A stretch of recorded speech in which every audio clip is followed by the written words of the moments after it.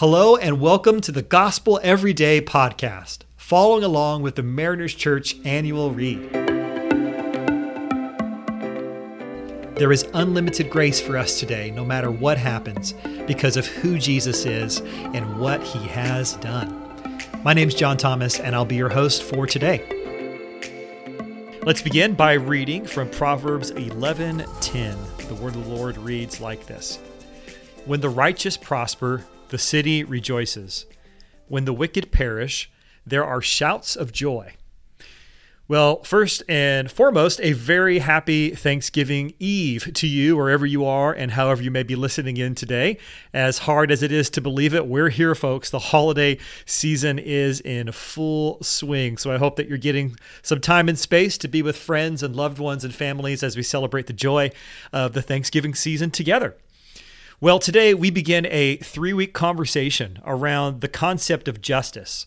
And I thought before we set out, it might be helpful to attempt to put some handles on just what it is that we mean when we talk about justice from a biblical perspective. Like many words in our culture today, justice is one of those that we often use in many different ways. So what comes to mind when you hear the word justice? Maybe you can visualize a courtroom, a place where justice is served, or maybe you think of it as a form of revenge, where someone gets what they deserve, where a sentence matches the weight of the crime or harm done to someone.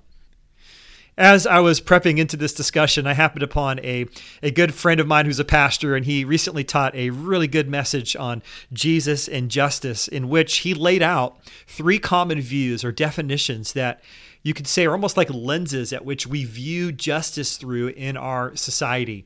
And these 3 views have been talked about at length by political scientists, and this is going to be a real general, broad stroke here, and I'm not assigning necessarily a value statement to these kind of views, but they are helpful to think about the 3 different ways in which we often interpret justice in our society. The first is the maximizing welfare view, which says that the most just action is that which brings about the greatest good and reduces the greatest harm to the greatest number of people. It is just action. It's the just action that brings the greatest good and reduces the greatest harm to the greatest number of people. This has often been paralleled to more of a liberal socialist view. Secondly, there is the respecting freedom view, which says that the most just action is that which respects individual freedom or liberty of every person to live and choose how they so choose. This is respecting freedom, where freedom is the pinnacle thing in which we say that is the primary lens which determines if something is just or not. This is individual liberty. It could be called the libertarian view. Then thirdly, there's the promoting virtue view. This says that justice is served when people are acting as they ought to, according to a pre-agreed upon moral code or a certain set of virtues. And some would say this is most like a political conservatism, where we look at a level playing field of morality and we say, okay, we've agreed to these rules and we're going to now promote virtue according to this standard. Now, biblical justice, while it may contain elements of these 3 views, is so much more robust. Biblical justice is deeply rooted in the belief that every person has been created in the image of God, that every person is of infinite value and worth. And there are times when we violate that reality, where justice is enacted. This is a form of retributive justice, where a consequence or an action is happening in response to a violation, a breaking of that image bearing within one another. Biblical justice, though, doesn't stop there. It goes a step further beyond responding with just consequences.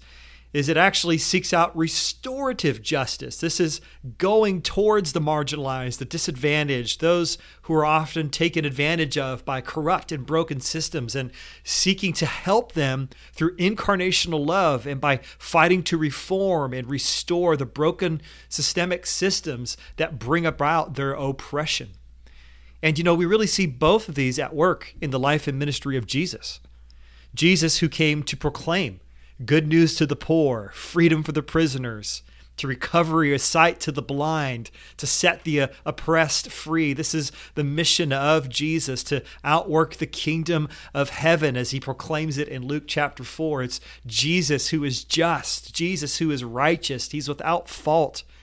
Jesus who came to take on our punishment, our guilt, for the ways that we have all violated the image of God within ourselves and between one another. Because when it comes to the idea of justice, we are not just. We don't act justly with one another, with our relationship with God, that we are not righteous, that we are found wanting. And Jesus comes, the perfect one, the blameless one, to take on our guilt, what we deserve, the justice that we deserved for the penalty of our rebellion against God, and he gives us his righteousness so that we are then free to live out that gift of righteousness and an extension of his goodness for others. And this is the gospel.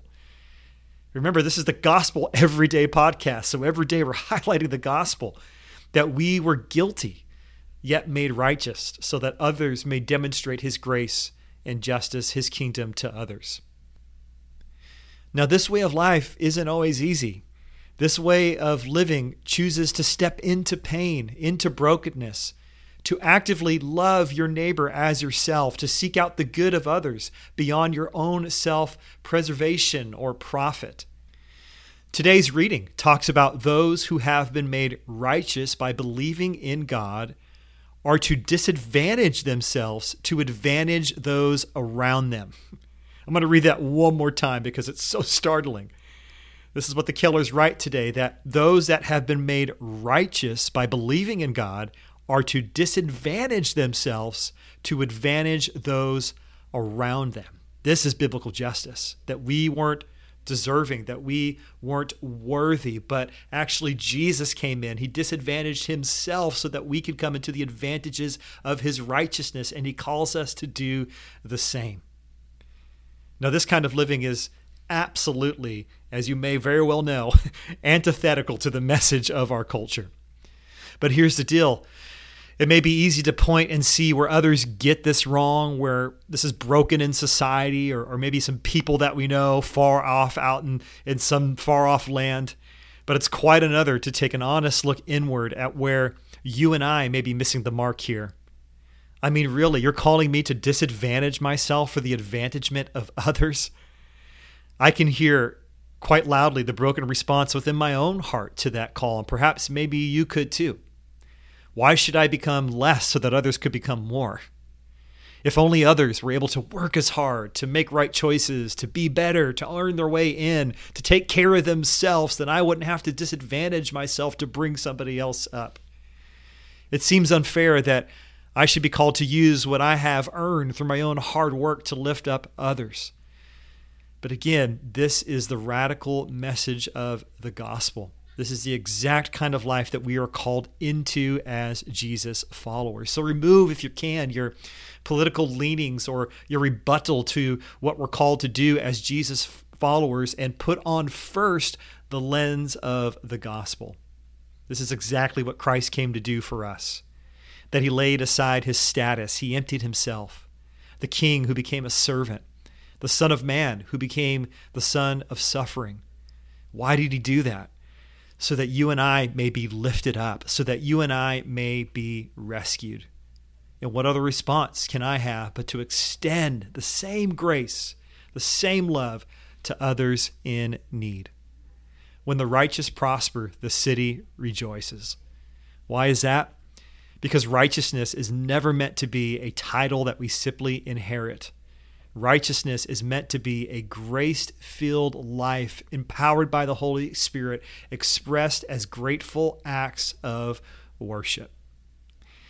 So God, I pray during these next several days as we look at this topic of justice, that it would be more than a topic, that this would be an identity, an action that you're calling us into as Jesus followers.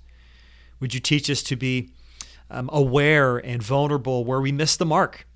And would you teach us to be courageous in how we respond to serve others with the same love and grace that you have served us with? We ask these things in your name. Amen. Thanks so much for allowing us to be a part of your day. Please be sure to subscribe and share. You can tune in tomorrow for fresh new content. And remember, no matter what happens, there is unlimited grace for us today because of who Jesus is and what he has done. For questions about service times and more, you can access all information about Mariners Church by downloading the Mariners app at your favorite app store, visiting the website at marinerschurch.org, or by finding us on Instagram handle Mariners Church. Till next time, have a great day.